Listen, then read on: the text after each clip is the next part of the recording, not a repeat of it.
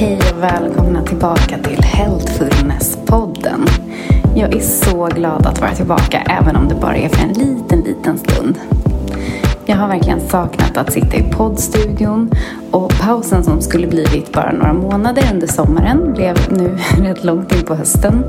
Och ni som följer mig på Instagram vet ju redan att jag har tagit beslutet att vara helt mammaledig.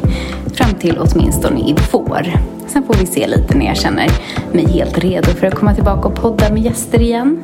Men jag har ju lovat att berätta om min förlossning, och nu har det blivit dags för mig att göra det. Och något av det mest underbara och största och finaste jag har varit med om har ju varit att bli mamma. Så jag kommer dela lite känslor och tankar och reflektioner kring både graviditeten och förlossningen. Och jag är faktiskt inte alls van att sitta och prata om sådana här saker. Varken föräldraskap eller graviditet och förlossning. Och alltihop är ju egentligen något som jag inte hade planerat att jag skulle vara med om. Så här i efterhand är jag väldigt tacksam att jag får vara med om det här. Att bli mamma har verkligen kastat omkull mitt liv totalt. Men på ett väldigt bra sätt. Och med mig för att prata om hela den här upplevelsen av att bli förälder har jag faktiskt lyckats få med mig min kära man, min partner som är med mig på den här resan. Och vi kommer att prata om hur det har varit att bli oplanerat gravida efter 12 år tillsammans. Lite om omställningen när vi valde att behålla barnet. Vi kommer att berätta om förlossningen som var en planerad hemförlossning men som slutade på sjukhuset. Och som ni vet så är holistisk hälsa en stor del av mitt liv, och såklart så har det genomsyrat en hel del av de beslut som vi tog under resans gång. I det här avsnittet så delar vi lite reflektioner kring tiden innan bebisen kom, och i nästa avsnitt så får ni höra oss berätta om förlossningen. Innan vi sätter igång så vill jag passa på att tacka veckans sponsor, Glimja.se. De har enligt mig bland de bästa produkterna på marknaden, ett brett och exklusivt utbud. Många märken som inte andra butiker har, vilket jag uppskattar. Så ett stort och brett sortiment med naturliga och ekologiska produkter för din hälsa, skönhet, hem och nu även familj. Jag har själv shoppat loss både blöjor och våtservetter och krämer och allt möjligt. Och såklart så slipper du stå i kö hos postombud och bära hem massa olika paket. Du kan hos Glimja.se få direktleverans av allt du behöver direkt hem till din dörr. Och ingen oro för skadliga ämnen. De har testat och kontrollerat och valt ut de bästa kvalitetsprodukterna på marknaden, så att du egentligen inte ska behöva lusläsa innehållsförteckningarna i timmar. Så in på glimja.se och shoppa era hälsoprodukter där. Om ni använder koden HEALTHFULNESS så får ni 10% rabatt och fri frakt på första köpet. Nu kör vi igång det här avsnittet med 2 trötta nyblivna föräldrar. Trötta men glada ska jag säga. Du lyssnar på Healthfulness-podden. Jag heter Nathalie Johanan.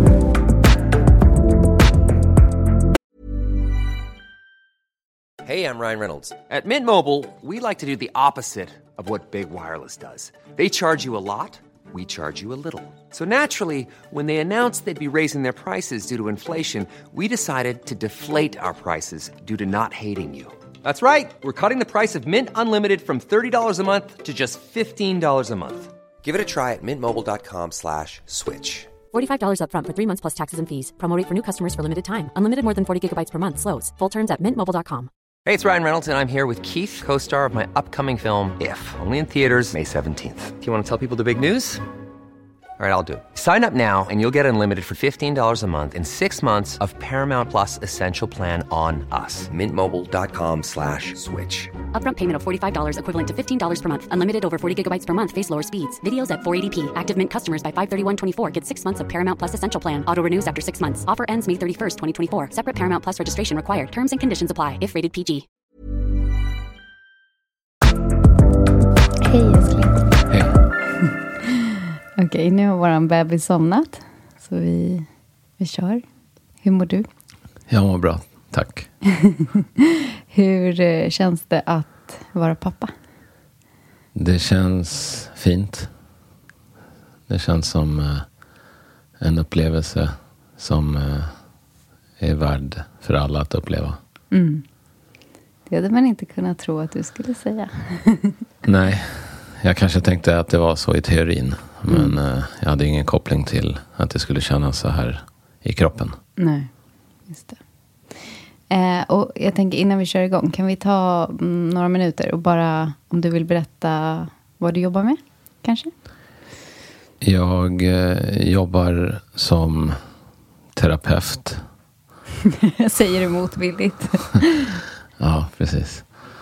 Nej, men jag jobbar med människor och hjälper dem att må bättre och utveckla ett liv som de önskar istället för det liv som de har programmerats till att skapa.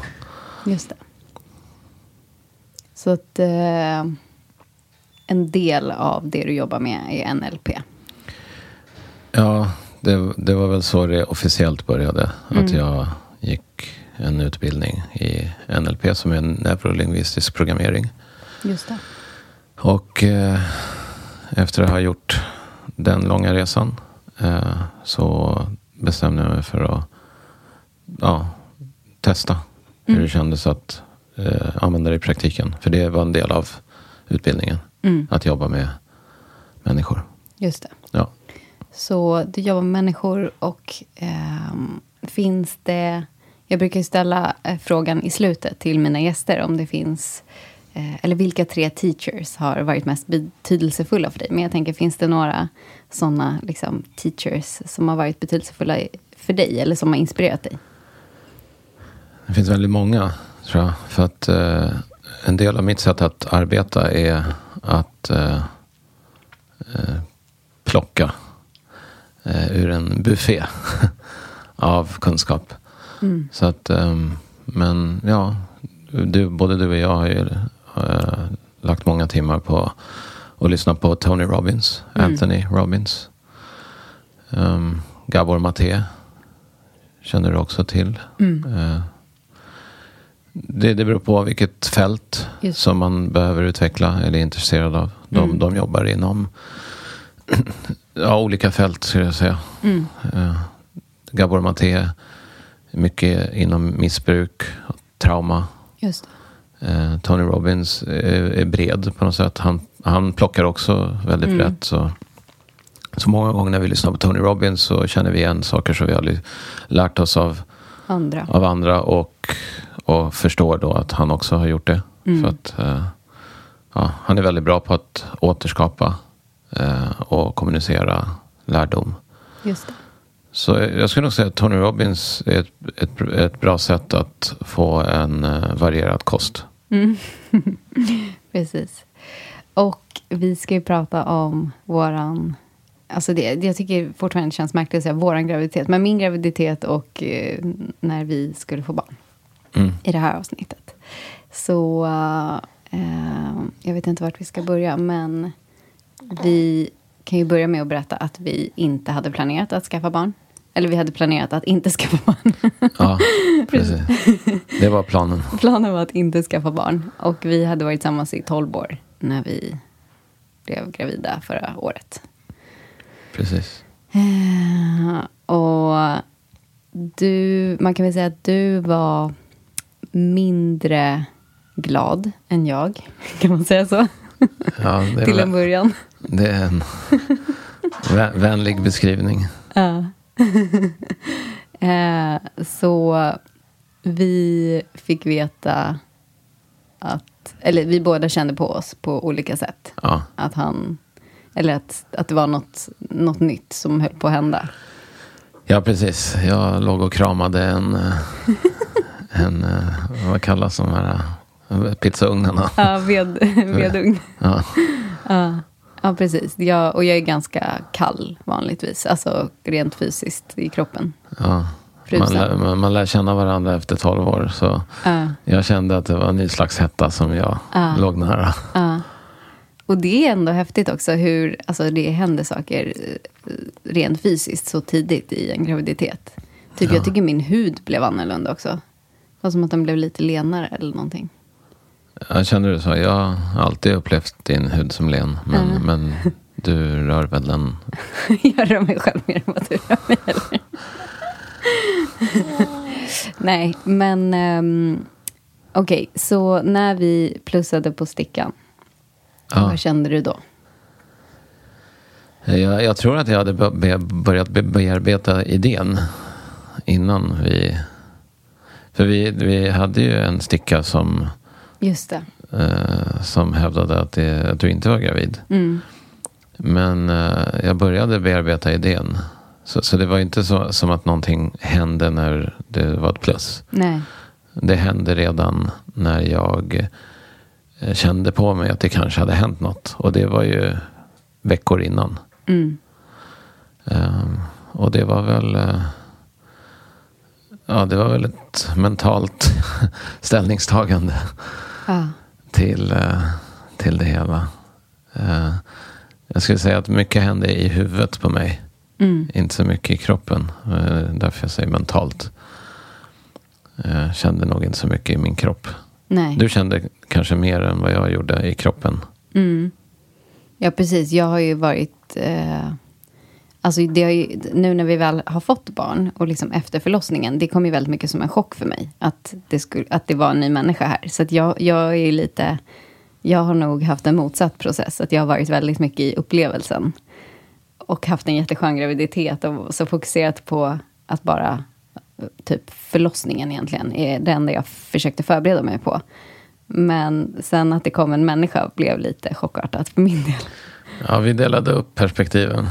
Så du tog ditt och jag tog mitt. Och vi kompletterade varandra, kan man säga.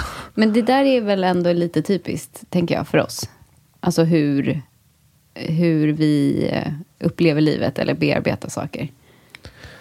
Ja, jag tycker att det var mer typiskt från början.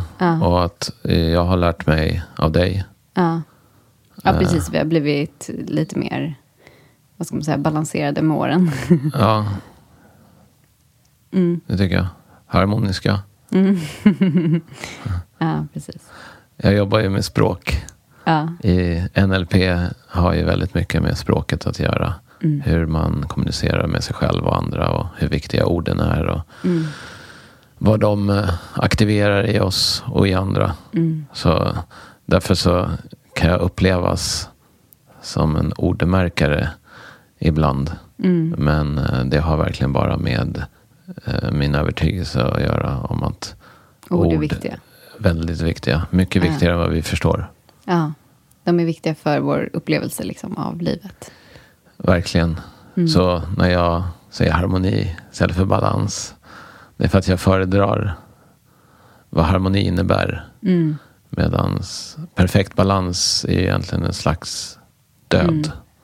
Det är två ytor som slutar röra på sig. Ja. Medans harmoni är ju ett samarbete av ytor. Ja, men och harmoni, tänker jag tror att alltså, nästan 100 av 100 människor skulle koppla det till någonting positivt. Alltså man tänker så här, spa, harmoni, en strand. Alltså det är väldigt positiva associationer. Ja, precis, medan verkligen. Balans är så här lite tråkigt. Balanserad kost, alltså balansera vardagen. Det är liksom något lite mer struggle. Ja, verkligen.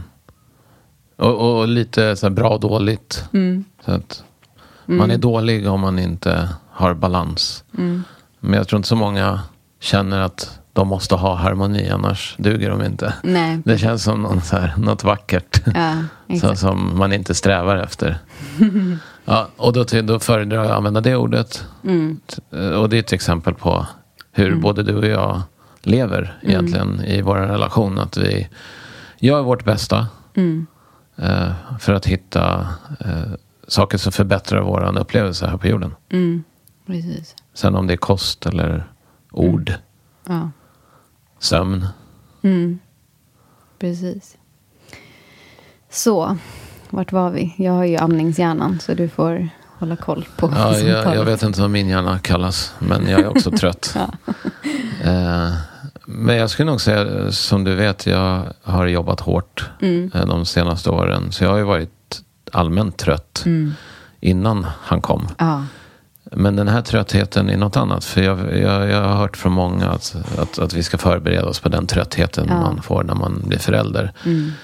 Även om jag är trött så tycker jag att den här tröttheten är finare än att vara trött för att man jobbar mycket eller stressar eller har skyldigheter eller allt det här världsliga.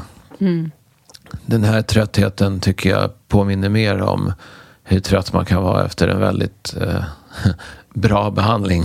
Ja, just det. Man är lite gosigt trött. Ja, exakt. Så känns det. Men alltså, jag tror också att alla de här hormonerna som de säger att man får också bidrar till en så här skön trötthet. Ja, du lärde mig, sen har inte jag läst det själv, men att män också upplever många av de hormonerna som tidigare har ansetts vara kvinnans. Precis. Och jag tror att det här var i en Netflix-serie som heter Babies. Där jag tror att det var ett gaypar som adopterar ett barn. Eller det är en surrogat. Så de är liksom med vid födseln och allting. Men de tar i alla fall över barnet direkt. Och då har de har liksom studerat det här paret och sen heteropar. Och då ser de att men både pappan i heteropar och det här gayparet hade lika höga, om det nu var oxytocinnivåer. Det kan ha varit andra hormoner också, men som ammande mammor. Så om man är involverad i liksom barnets caretaking från början, så får man tydligen lika mycket hormoner enligt det här. Ingen aning. Ja, det är väldigt intressant. Det är ingenting som har varit självklart tidigare. Nej. För oss. Jag blev nyfiken. Jag har inte sett det här avsnittet. Nej. Så du sa att pappan fick det i gayparet. Nej, alltså pappan i heteropar och båda papporna då i gayparet. Okej. Men de fick i alla fall förhöjda nivåer. Och det tyder ju på, tänker jag, att det viktiga är att man... Sen tror jag dock att man kan säkert hitta skillnader. För jag tror att jag har mycket mer... Vad ska man säga? Alltså jag märker ju att jag kan ju vara pigg på natten. Bara för att jag liksom ammar och sådana saker. Det tror inte jag att du känner. Nej. Att jag känner mig pigg på natten. Nej, det gör jag inte. Nej. Men det är en annan fråga. Men nu kanske inte det är just det här avsnittet, men jag har ju märkt att du är mycket piggare nu när ni har synkat. Än vad det var när ni försökte hitta varandra. Ja, verkligen. Så någonting har hänt i den processen också. Som har gett dig energi. Ja, verkligen. Och det var också väldigt intressant. Alltså nu kommer vi ju in på lite andra saker än bara graviditeten. Men att i början när vi pratar första dagarna när vi kom hem från sjukhuset. Då upplevde ju jag väldigt mycket hormonsvängningar, alltså på dygnet. Att när jag hade mycket energi på morgonen så blev jag ju väldigt så här, min lilla bebis, och liksom så här jättemycket kärlekskänslor. Och på kvällen kunde jag nästan känna så här, gud, vem är han? Varför är han här? Alltså att liksom när min energi började ta slut, att det också var som att det påverkade hormonellt. Ja, det beror inte på att du ser dåligt på natten. Eller hur? Jag bara, vem är han? Nej, jag tror inte det. Men jag ser dåligt, det stämmer. Men okej, tillbaka till när vi plussade på stickan.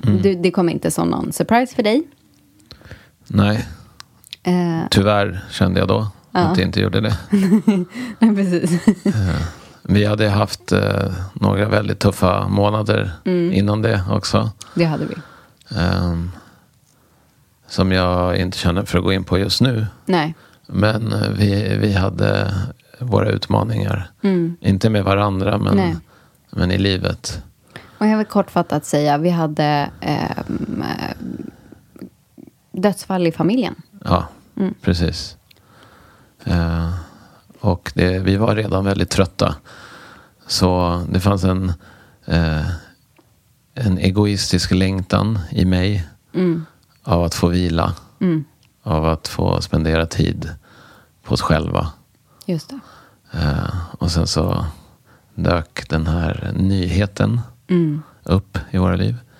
Och för mig var det ju väldigt mycket om att ta ansvar på nytt. Just det. I 20 års tid. Gå in i omhändertagarmode igen. Ja, precis. Och jag var väldigt utmattad av det modet redan när vi fick reda på det här. Medan för dig var det... Ja, för mig var det... Alltså vi var ju överens om att vi inte skulle ha barn. Men det var ungefär som att sista året, alltså senaste året då, säg då från förra sommaren fram till förra sommaren, så var det ändå som att någonting hade börjat skifta i mig. Att jag var lite mer, men så här, you never know, typ. Det kändes inte lika mycket så här, nej, det får aldrig hända. Varför tror du att det skiftade? Jag tror att det var en kombination av att det kändes som att du och jag hade det bättre i relationen. Att vi hade kommit liksom ganska långt med varandra. Och att min största anledning, egentligen min största anledning till att jag inte ville ha barn, var ju för att jag kände mig så, vad ska man säga, trasig från min egen barndom. Att jag kände så här, det här vill inte jag föra vidare och jag kommer inte kunna vara en bra förälder. Med de liksom såren som jag har. Och jag tror att i takt med att jag började läka mycket och så här, all terapi och allt som vi har gjort, så kände jag att det inte var lika otänkbart att jag skulle kunna bli en bra förälder. Så att det var inte ett jättetydligt och medvetet skifte, men jag kände ändå att, alltså jag kommer ihåg att när jag tänkte så här, om det skulle hända, så skulle jag inte längre bli bestört. Jag skulle mer vara så här, spännande. Eller kul. Ja, men det var den känslan jag tyckte mig se i din blick. Ja, precis. Nej. Men jag vill fråga dig, varför, eller alltså jag vet ju, men vill du berätta lite om varför du inte ville ha barn? Varför det var så viktigt för dig? Ja, så det är svårt för att det perspektivet jag hade när jag var yngre, när jag inte ville ha barn. När jag var minuter ifrån att sterilisera mig. Där min mamma var anledningen till att jag ändrade mig. Allt var ju klart. Jag hade genomgått de undersökningar man behövde för att få göra det på den tiden. Så jag hade pratat med psykolog och blev godkänd. Och jag var i 20-årsåldern, så tidigt, jag kommer inte ihåg om jag var 20 eller 22 eller där någonstans. Men hon var väldigt ihärdig med att jag inte skulle göra det här. Och någonting i det hon sa satt kvar i mig när jag skulle in till operation. Så jag lämnade Sofiahemmet strax innan det var dags för dem att söva ner mig. Eller vad de nu skulle göra. Om det var lokalbedövning, jag kommer inte ihåg. På den tiden så var det ju det här hur världen såg ut. Mina värderingar kontra världens. Jag tyckte inte att det här var en bra plats. Jag var inblandad i fadderbarns jag vet inte vad man ska kalla det, men jag hade fadderbarn. Du hade fadderbarn, precis. Ja. Så jag visste att det fanns många barn som inte hade någon som brydde sig om dem. Tog hand om dem. Och då tyckte jag att jag tänker inte ta hit en till. Nej. När det finns de som inte har någon som tittar på dem. Och det perspektivet känns ju som att ganska många delar med dig idag. Att så här, det är en så hemsk värld att ta hit barn till. Ja, precis. Men nu när jag har jobbat både med mig själv och med andra människor i så många år, så har jag ett annat perspektiv. Utan nu tror jag ju att man ser det man upplever. Så att min barndom var traumatisk. Så att det jag upplevde i världen var trauma. Just det. Och jag vill inte bidra med fler traumatiserade barn. Nej. Nu när jag anser mig ha läkt mycket av det, mycket tack vare dig och vår relation, men också mitt arbete, så ser jag andra saker. Jag ser att det finns mycket trauma i världen, men jag ser att det finns mycket fint också. Ja. Och jag tror att det enda sättet att vända på det här är faktiskt att människor som vill någonting mer eller bättre för världen skaffar barn. Just det.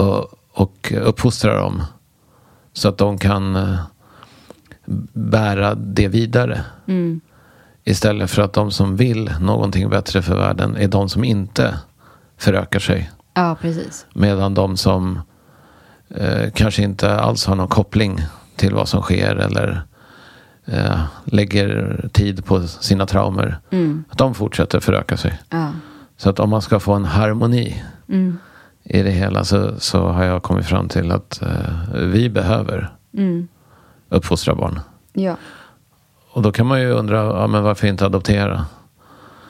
Ja, jag vet inte. Det kanske man kan. Jag har inte svar på det. Men för oss blev det ju så här.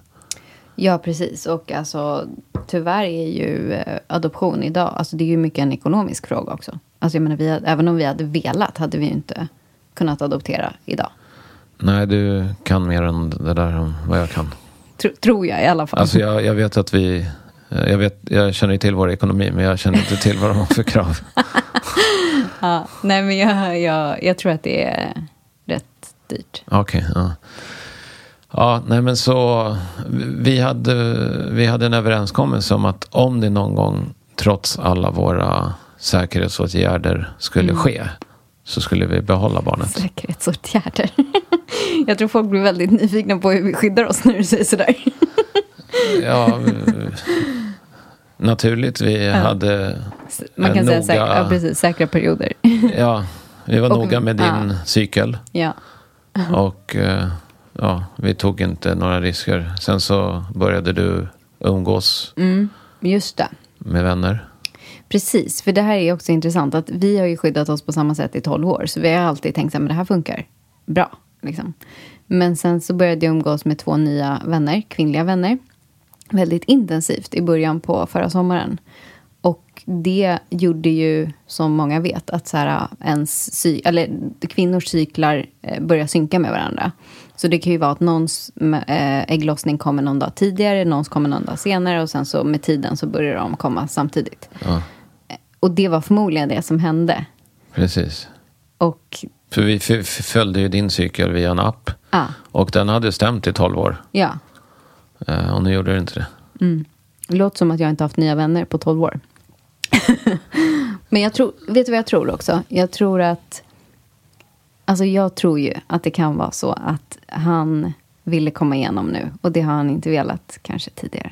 Ja, verkligen. Vi vet ju så lite om vad som egentligen skedde. Ja. Men det vetenskapliga var att så här intensivt hade du inte umgått med en grupp med kvinnor tidigare. Nej. Under en längre period. Nej, precis. Och nu gjorde du det. Sen om det var det, vem vet. Om det var någonting högre som bestämde att vi skulle ha det nu. Och vi visste ju inte att det skulle vara en pojke. Nej. Utan då refererade vi till barnet. Ja, precis. Ja, så att... Som nu drar djupa suckar och vi ler varje gång. För det är så gulligt. Då känner vi att han är avslappnad.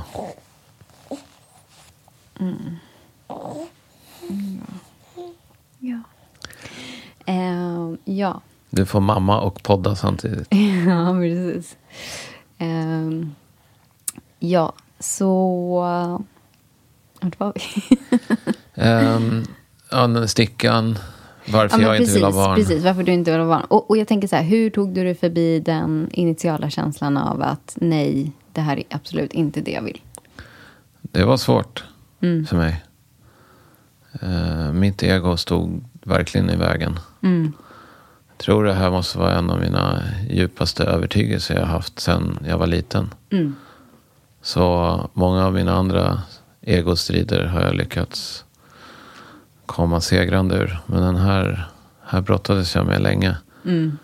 Men det som till slut fick mig att acceptera och tillåta våran verklighet, det var min kärlek för dig. Och vad jag ansåg vore bäst för dig. Ja. Och jag kom fram till att det vore att få bli mamma. Just det. Och då sa jag det till dig en morgon. Att du behöver inte oroa dig för mig något mer. vi gör det här tillsammans. Och, som vi alltid gör med allt. Vi kommunicerar ju hela tiden. Ja. Så att du var väl medveten om att jag inte var glad. Och sen så fort jag visste om det så fick du reda på att jag hade hittat en väg ut ur min låsning. Just det. Och att du kunde börja njuta av resan. Utan att behöva oroa dig för mig. Ja, precis. Upplevde du att det blev en förändring efter den morgonen? Absolut, det gjorde jag. Och ja, alltså verkligen. Och i början var det ju som du sa nu att det var mycket vad ska man säga, att du resonerade med dig själv om att det här vore bra för mig. Det här till exempel att jag hade haft lite förändringar i brösten och vi båda tror ju på att amning är ett av de bästa, eller typ det bästa sättet att skydda sig mot bröstcancer. Enligt forskning i alla fall. Graviditeten överhuvudtaget trodde jag och förmodligen du var nyttig för dig. Ja, precis. Alltså ur ett perspektiv av att vi människor är kvinnokroppen är gjord för att bära barn och amma barn. Vi tror att det är det mest naturliga, ja. Precis. Och apropå naturligt. Det finns ju många som har problem med det ordet. Ja, precis. De har inga problem med ordet GMO. Men naturligt, det skapar reaktioner. Ja, nej men det gör verkligen det. Alltså just det här med naturligt. Jag vet att när man pratar om naturlig födsel så blir ju många, alltså de blir så här, men man kan inte säga så. Alltså naturligt, alla födslar är lika, jag vet inte. Men lika värda. Ja, men precis. Ja. Och det må de vara. Men ordet naturlig betyder ju någonting. Och alla födslar är ju inte naturliga enligt ordets sanna bemärkelse. Nej, precis. Jag har inte forskat i ordet, men det borde ha någonting med att det ska kunna ske i naturen. Ja, men precis. Jag kollade faktiskt upp vad det betydde, alltså rent ordagrant. Och jag kommer inte ihåg exakt nu, men det var precis som du säger, det är någonting som är o-interfered with. Vad det nu är för ord. Men, som inte är manipulerat. Ja, men precis. Som sker utav sig själv. Tror jag. Något sånt. Ja, det är en annan historia. Men du upplevde det, eller? Att folk reagerade på att du ville ha en naturlig födsel? Ja, absolut. Alltså, och sen exakt, vi planerade ju, vi ville ju väldigt gärna ha en naturlig födsel. Jag ville föda hemma. Precis, du ville föda hemma. Ja, precis. Ja, men det är också intressant att jag ville föda hemma och min tanke var ju att du också skulle vilja det. Alltså jag tänkte ju att du förmodligen skulle vilja det ännu mer än mig, för att jag tycker ju ofta att du är mer vad ska man säga, hardcore när det gäller liksom hälsogrejer och så än vad jag är. Och därför tänkte jag att det är självklart att du kommer vilja det. Men så var det inte. Och det var ju en av våra stora liksom, vad ska man säga, insikter under den här graviditeten. Ja, verkligen. För vi har ju haft, man kan säga så här lite kortfattat, vi har haft ibland tjafs, kan man säga så. Ja. Där jag har tyckt att du är dålig på att kompromissa. Ja. Och då menar du att du är så pass bra på kompromissa att jag inte ens märker när du gör det. Ja, precis. Det var väl det vi förstod kring det här med hemmafödsel. Precis. Jag använde det som ett exempel. Efter att vi hade varit i en terapisession. Ja, så kanske var det eller? Jag kommer inte ihåg. Alltså jag kommer ihåg vi hade ju varit i terapi och pratat om... Precis, men vi hade nog träffat hembarnmorskan. Ja, det var precis. Då vi började prata om det här. Men det var väl ganska nära inpå att vi hade pratat om det här i terapi. Om kompromissa och hur vi kommunicerar och hur du ofta tycker att att jag inte viker mig. Ja. Och så förklarade jag i terapin att jag viker mig hela tiden. Men när jag känner att jag inte klarar av att det går emot alla mina övertygelser, så känner jag inte att jag har ett val än att stå på mig eller strida för någonting som jag anser är rätt. Just det. Och sen så dök den här situationen upp. Där du får gärna berätta. Ja, alltså jag tog ju för givet att du skulle vilja ha, precis som jag, ha en hemfödsel. Medan du var ju av förklarliga skäl helt oinsatt i liksom hur det är att föda barn. Så du tänkte, nej men mycket skönare på sjukhuset. Ja, verkligen. Alltså, om inte du hade påverkat mig så hade jag ju varit väldigt nöjd med att vi skulle hamna på ett bra sjukhus med en bra barnmorska. Där allting är rent och städat. Ja, precis. Så att där igen mitt ego hade problem med att vi skulle göra det hemma. Med allt blod och alla människor som skulle vara inblandade skulle vara i vårt hem. Som alltid har varit för mig min borg. Där jag vilar, där vi känner ro. Just det. Och inom det psykologiska så är jag då något som kallas orderly. Ja. Och då är det viktigt att ha ordning och reda hemma, för att annars mår vi sämre. Ja. Så det var verkligen inte någonting jag ville. Nej. Men som jag förstod, jag såg ju på dig att det var viktigt för dig. Precis. Så sa jag bara jag gjorde ingen, alltså det blev ju aldrig en diskussion. Du sa inte ens till mig att du hade velat göra det på ett annat sätt. Så det var ju därför som mitt antagande liksom, det kom ju typ som en chock för mig när jag förstod att du egentligen hade velat att vi skulle föda på sjukhus. Ja, jag minns det som att jag uttryckte de besvären jag kände över hur det skulle vara, och att jag tyckte det var jobbigt att det skulle bli smutsigt eller blött, eller vi skulle ha en pool hemma. Men det är det här som är så roligt, att när man gör antaganden, då är det ju som att allting som inte stämmer in i det antagandet flyger förbi. För de grejerna... Man blir Google. De filtrerar åt oss. Exakt. De väljer våra tankar. Exakt. Nej men... Och sen i det här ämnet så förstod... Då kunde jag äntligen peka på någonting som var viktigt för dig, som du hade helt trott att vi var överens om. Ja, just det. Och så förklarade jag att så här, men det är så här jag gör varje gång någonting är viktigt för dig, som jag känner att jag kan övervinna mig själv utan att... Just det. Att det behöver bli ett problem mellan oss. Då gör jag det för mig själv. Utan att ta upp det. Utan att nämna det igen. Men tack vare den här terapisessionen, och där det här lyftes fram som ett stort problem mellan oss. Någonting som du mådde dåligt av.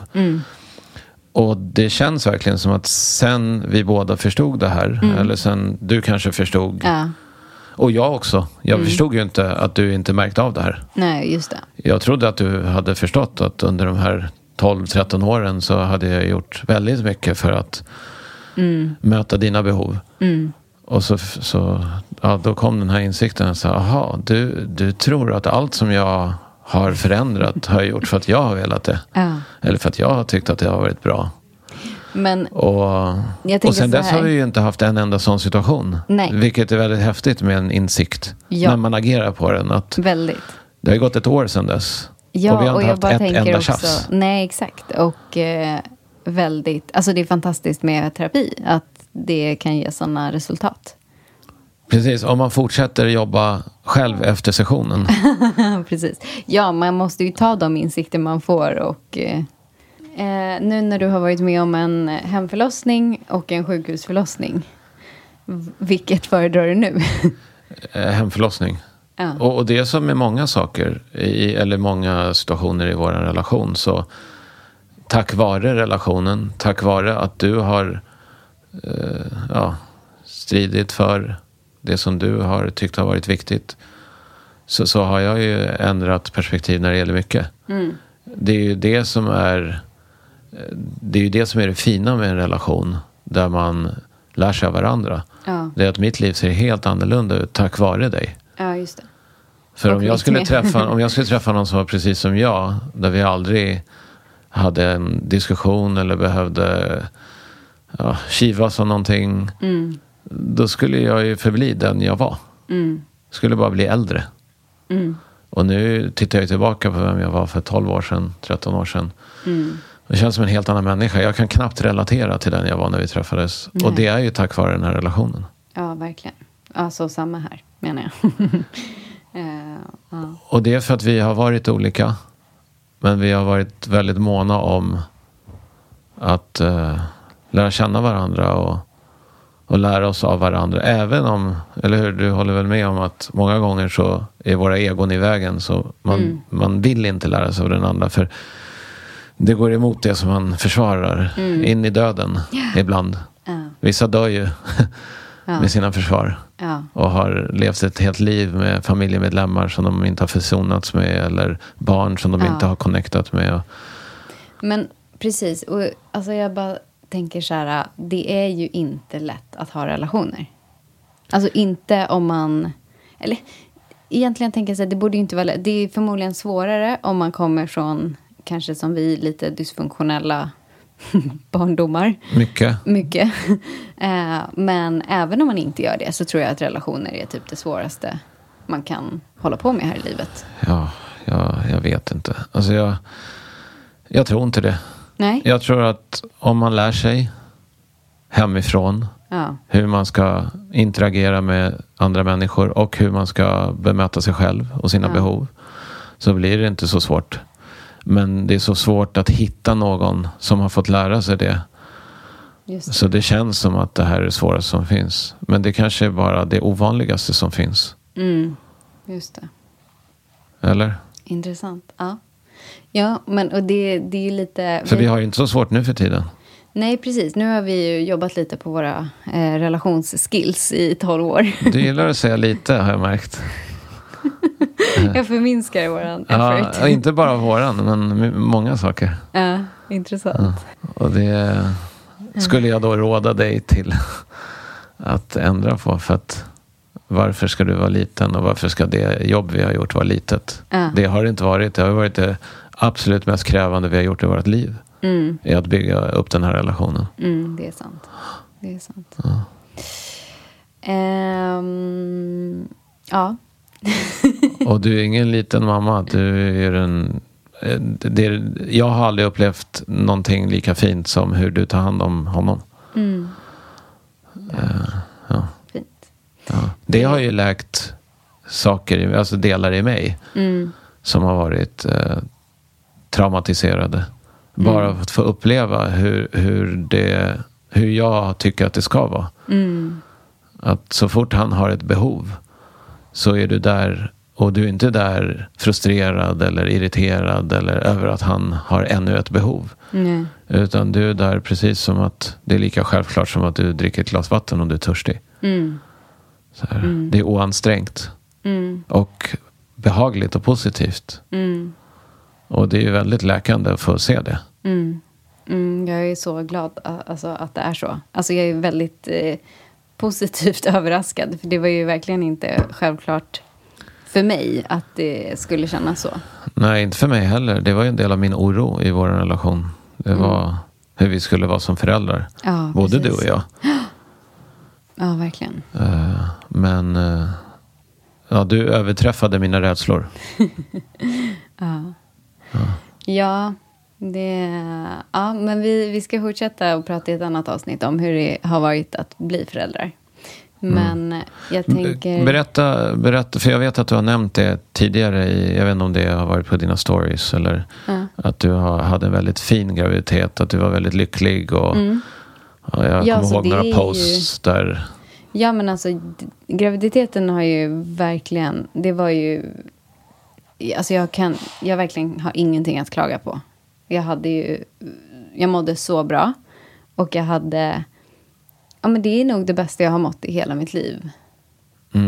Alltså fram tills nu. För nu känner jag också att jag mår väldigt bra. Ja. Men det var ju också rent fysiskt mådde jag väldigt bra under graviditeten. Nu är det ändå lite så här, man har ont i ryggen, trött, alltså så.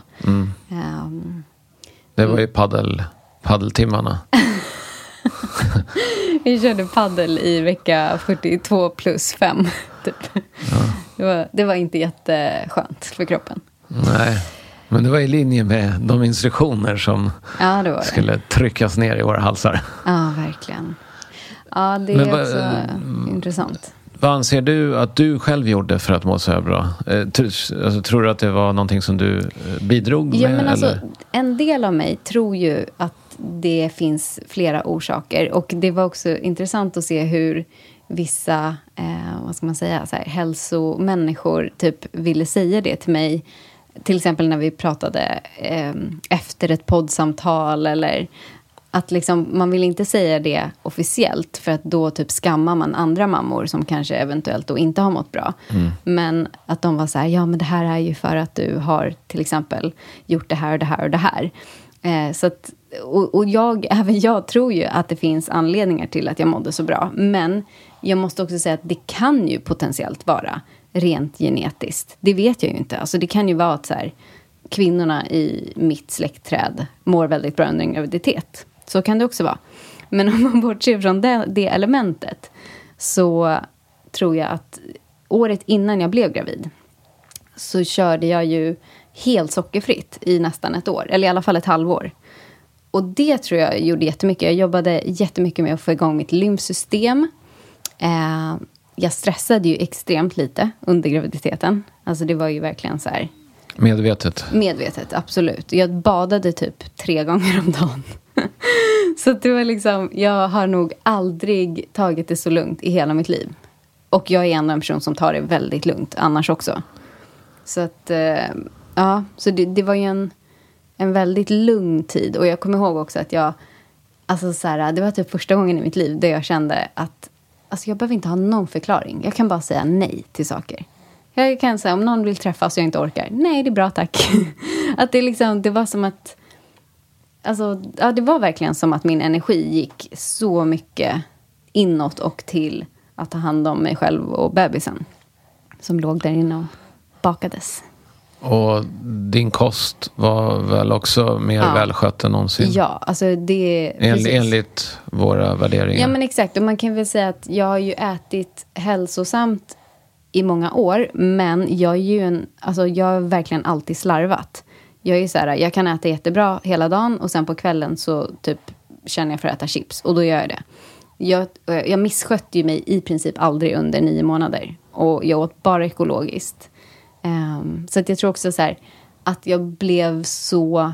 Och det här var inte på ett... Alltså för jag har ju ändå en, vad ska man säga, historia av att sköta kosten fast på ett, vad ska man säga, ett osunt sätt fast det är sunt. Att det liksom kommer med mycket tvång och skam och alltså så här jobbiga känslor. Men det här var verkligen... Det var som att det var en helt ny energi i det. Eftersom att det var mer så här, nu tar jag... Det här är större än bara mig själv. Jag som tycker om att äta sallad har ju aldrig fått äta så mycket sallad hemma som under din graviditet. Nej. Och det var ju väldigt gott. Ja, men då så här, vi drack sellerijuice varje morgon. Jag åt typ fruktsallad varje morgon. Alltså jag fick ju i mig minst 5-6 frukter varje dag. Det var ju en väldigt positiv upplevelse för mig att du blev gravid. Ja, precis. Ja, nej men så att jag tror definitivt att så här, ja men bra kost, väldigt lite stress. Väldigt lite gifter. För jag tror att jag blev ganska medveten om gifter. Alltså jag så här, slutade helt och hållet att använda kläder som var gjorda av polyester eller använde någon kräm som hade parfym. Alltså jag blev liksom ganska extrem i... Allt var ekologiskt, inget hade gift. Nu kommer NLP:n in. Jo, men alltså, och grejen är... Extrem enligt vem? Ja, men extrem enligt vem? Det är ju bara jämfört med hur giftigt vi lever. Alltså normen. Precis. Industrin som säljer allt det här, de tycker att det här är extremt. Ja. Jag tycker att det är extremt mycket gifter i vårt vardagsliv. Cool fact, a crocodile can't stick out its tongue. Also, you can get health insurance for a month or just under a year in some states. United Healthcare short-term insurance plans, underwritten by Golden Rule Insurance Company, offer flexible, budget-friendly coverage for you. Learn more at uh1.com. Here's a cool fact. A crocodile can't stick out its tongue. Another cool fact, you can get short-term health insurance for a month or just under a year in some states. United Healthcare short-term insurance plans are designed for people who are between jobs, coming off their parents' plan, or turning a side hustle into a full-time gig. Underwritten by Golden Rule Insurance Company, they offer flexible, budget-friendly coverage with access to a nationwide network of doctors and hospitals. Get more cool facts about United Healthcare short-term plans at uh1.com.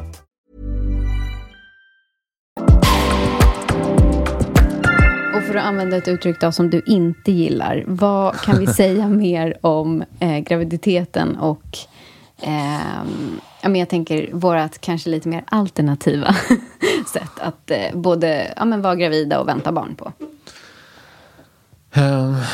Vi valde ju till exempel att inte göra ultraljud. Ja, precis. För vi hade, som du beskrev, våra olika sätt att nå fram till någonting. Jag hade en känsla av att det inte behövdes. Och du bad mig att forska i det. Så jag tog ju fram information som gjorde... Forska är lika med googla. Ja, absolut. Ja, så vi åker ju inte till biblioteket längre. Den finns ju på nätet. Så vi läste på och kom fram till att så länge... Du har ju alltid haft en väldigt bra kontakt med din kropp. Så länge den kändes stark och frisk. Så behövde inte vi ta reda på någonting. Nej. Och så var det under hela graviditeten. Det var en av de sakerna som vi såg efter. Men jag skulle nog säga att det viktigaste för mig i det här, eller för mig, ur mitt perspektiv, det var ju att vi bestämde oss för att lägga fler terapitimmar än vi har gjort under hela relationen under graviditeten. Det gjorde vi, ja. För att vi var överens om att de problemen som fanns kvar behövde lösas innan han eller hon skulle vara här. Just det. Det var viktigt för oss båda. Ja. Och då gjorde vi det, äntligen. Efter 12 års Och det hjälpte verkligen. tid. Ja, verkligen. Vi hade också gjort väldigt mycket jobb på egen hand. Ja. Det är viktigt för, tänker jag, för de som är intresserade att förstå att verkligen. Det var inte så att vi gick 10 timmar och så löste vi alla våra problem. Nej. Vi hade ju löst det mesta. Men de problemen vi inte klarade av att lösa själva, de tog vi hjälp med. Ja. Och när det gäller det här med ultraljud, så jag kommer ihåg att det var så intressant för att jag blev ju bemött väldigt mycket med, alltså att folk var så här: oj, får man göra så? Alltså ungefär som att folk trodde att man inte får skaffa barn utan att ta ultraljud. Vilket jag tycker är ganska intressant. Med tanke på att alltså, den svenska sjukvården... Hörs det om jag tuggar på blåbär? Jag vet inte, men om ni hör så vet ni vad det är. Men så att alltså jag tycker det är så intressant, för den svenska sjukvården är ju liksom 100% baserad på att allt är en service och det är vi som bestämmer. Så att och en annan grej då som vi gjorde det var väl egentligen bara kanske 2-3 grejer som jag tror att vi gjorde som kanske inte så många gör. Ja. Och det andra är ju... Påminn mig. Ja, men att vi inte blev igångsatta. Alltså att jag inte blev igångsatt i vecka 42+0. Vilket typ alla blir, verkar det som. Ni försökte ju. Varför säger du ni? Alltså du och barnmorskan. Okay. Jag säger ni för att jag var ju emot det. Men vänta, vi måste göra skillnad på. Du menar när vi gjorde svepning, akupunktur och andra. Och den där drycken. Förlossningsdrinken. Precis, men det är ju något annat än igångsättning. Jag förstår att du tycker att det är liksom, syftet är ju detsamma. Men jag menar medicinsk igångsättning. Nej, okej. Nej, det var ingen medicinsk. Nej. Men det kommunicerades som en igångsättning av barnmorskan. Absolut. Och det är ju syftet. Och det fungerade ju inte. Nej, inte ett dugg. Han var kvar. Ja, en vecka till. Ja, du reagerade väl inte ens på den? Nej, alltså den här förlossningsdrinken, den är ju känd för att man ska bli jättelös i magen. Och att det är typ tarmrörelserna som påverkar livmodern, vilket sätter igång förlossningen. Om jag har förstått det rätt. Alltså jag blev inte ens lös i magen. Så det hände alltså absolut ingenting, förutom att jag typ blev lite avslappnad. Ja.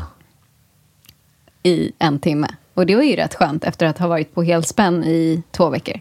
Ja, precis. För jag mådde inte så bra när vi gick över tiden. Nej.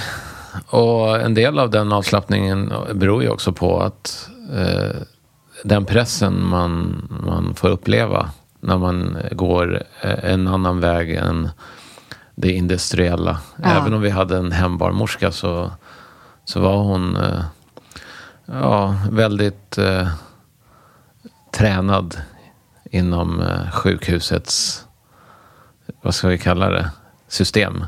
Ja, det får man väl kalla det. Så när vi mötte hennes önskningar... Eller jag skulle väl säga att hon skulle nog tänka alltså om sig själv att hon är evidensbaserad. För det här med 42+0, att hon... För jag frågade henne, hon har jobbat väldigt, väldigt länge med hemförlossningar. Och jag frågade henne, men har du aldrig varit med om det här tidigare? Att någon har gått över vecka 42? Och då sa hon ju nej. Vilket, alltså jag blev ju så chockad. Jag tänkte så här, hur kan man på 30 år aldrig ha varit med om det här? Ja, det är en klocka det här. Kroppen det är en algoritm. Ja, precis.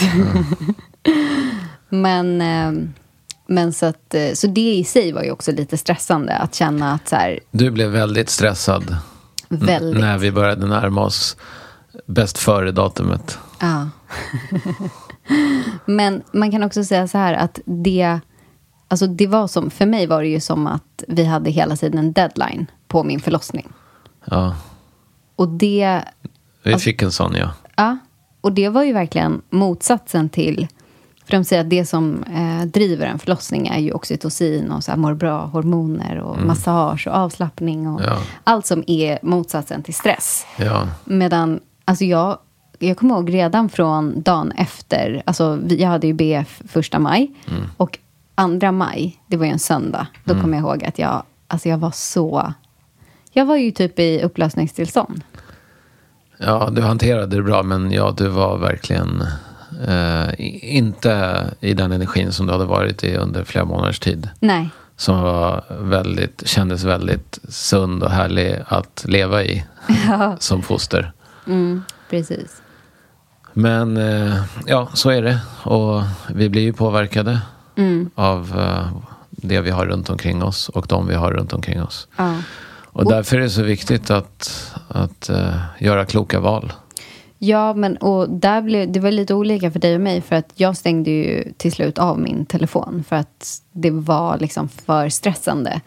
Men jag tänker för dig, för du fick ju jättemycket alltså socialt, både från vänner och familj och väldigt mycket.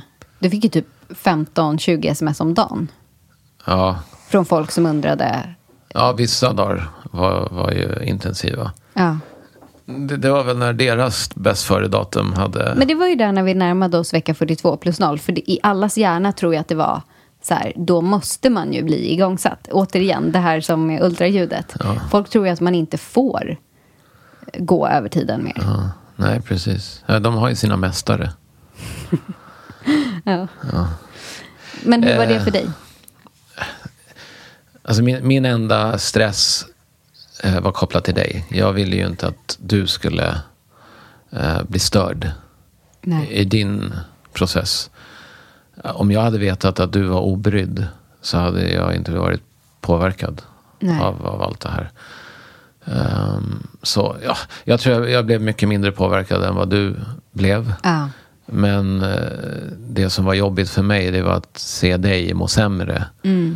När jag förstod att det bara kom utifrån. Det fanns ingenting i det som var i dig som mådde dåligt. Och det var uppenbart hur du såg ut, hur du kändes. Det var bara yttre påverkan som var negativ. Ja. Och det var jobbigt. För att det kunde jag inte skydda dig ifrån. Nej. Och jag kommer ihåg att alltså när vi var där vecka 42+0 och gjorde alla de här svepning hit och dit och försökte på olika så kallade lite mer naturliga sätt. Som egentligen, alltså det finns ju inget naturligt med det, tänker jag. Men på spektrumet. På spektrumet, precis. Det är icke-medicinska sätt att få igång det.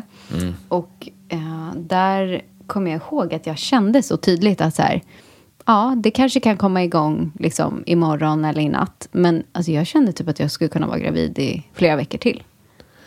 Ja, och du hade gott fått varit det enligt mitt sätt att se på livet. Ja. Om det var det som din kropp och han ville så var jag lugn med det. Ja. Men nu blev det som det blir i livet. Man får det liv som man skapar, och vi har skapat ett liv där vi blir påverkade av andra. Ja.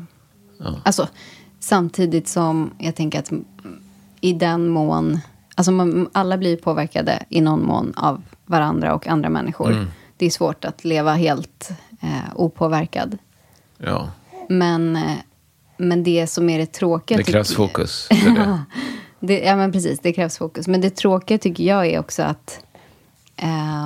eller jag kan känna en sorg också för andra kvinnor som... Alltså, jag hade ju en helt fantastisk graviditet. Och trots de förutsättningarna, att det liksom inte fick lämnas i fred, eller vad man ska säga. Ja.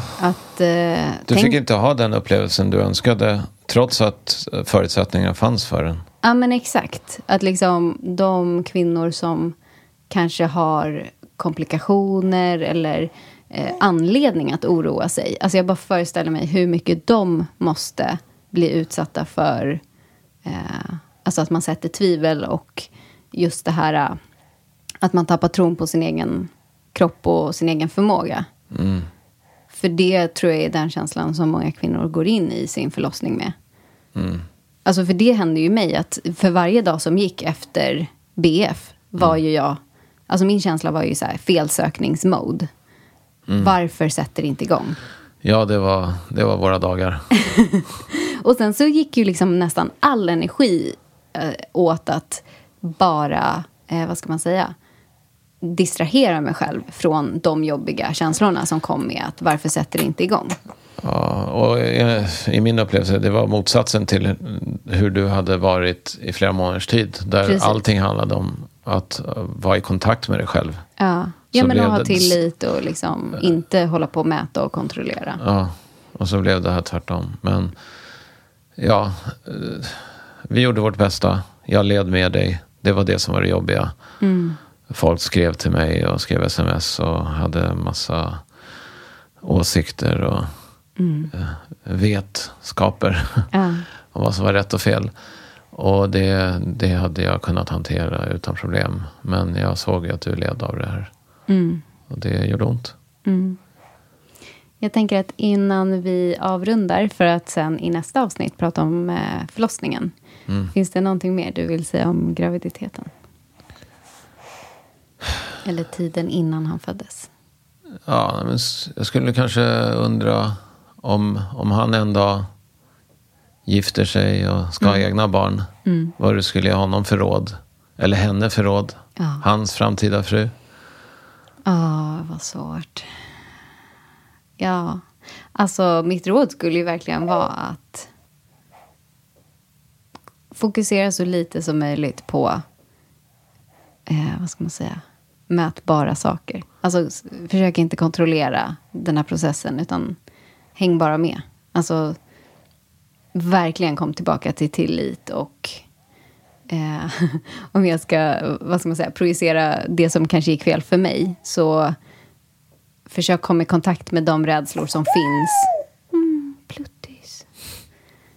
Ja, försök komma i kontakt med de rädslor som finns innan förlossningen. Att liksom jobba på att läka så mycket som möjligt innan man väl är där i den stunden. Ja, verkligen. Det hade varit nyttigt. Vad hade du gett för råd? Jag visste själv inte när jag frågade det. Men jag tyckte det du sa på slutet, det kändes väldigt klokt. Att jobba med ens egna trauman och upplevelser som kan stå i vägen. Så mycket som man kan innan man väl är där. Ja. För att jag tror att vi har allt som behövs i oss naturligt. Men att vi behöver skydda dem. För att livet kanske har varit för svårt att hantera. Och sen har vi inte access till de förmågorna. För att de här skydden som vi har satt upp står i vägen fortfarande. Alltså jag måste också bara säga, nu börjar vi ju närma oss att prata om förlossningen. Ja. Och liksom varje gång som vi gör det så gråter han på det här sättet. Medan han sover. Varje gång. Det är så intressant. Det är verkligen ett specifikt gråt. Ja. Det är när du börjar koppla till den som han börjar gråta så här. Så det är liksom, det är som att han bearbetar det här. Ja. Ja, det var nog tufft för honom också. Gissar vi. Det är ingen vetenskap, vi vet inte. Men det är vad vi tror. Alltså när man får en nyfödd bebis upp på bröstet och förstår hur mycket människa den har blivit in i magen. Alltså då är det ju helt omöjligt, tänker jag, att tro något annat. Det är klart att han var ju med om det här, fast i ett jättetrångt, mörkt utrymme. Som och han ensamt. försökte. Ja, ensam. Fast han hörde ju mitt hjärtljud hela tiden. Ja. Okej, så nästa avsnitt så ska vi dela mer om förlossningen.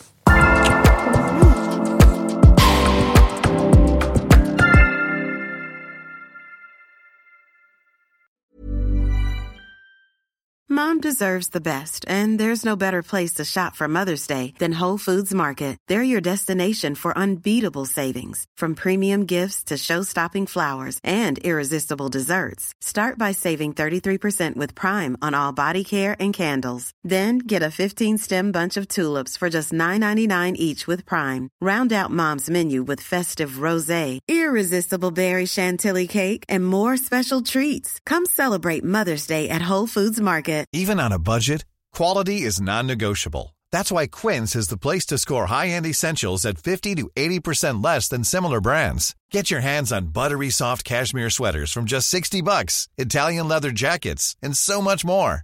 And the best part about Quince, they exclusively partner with factories committed to safe, ethical, and responsible manufacturing. Elevate your style without the elevated price tag with Quince. Go to quince.com/upgrade for free shipping and 365-day returns.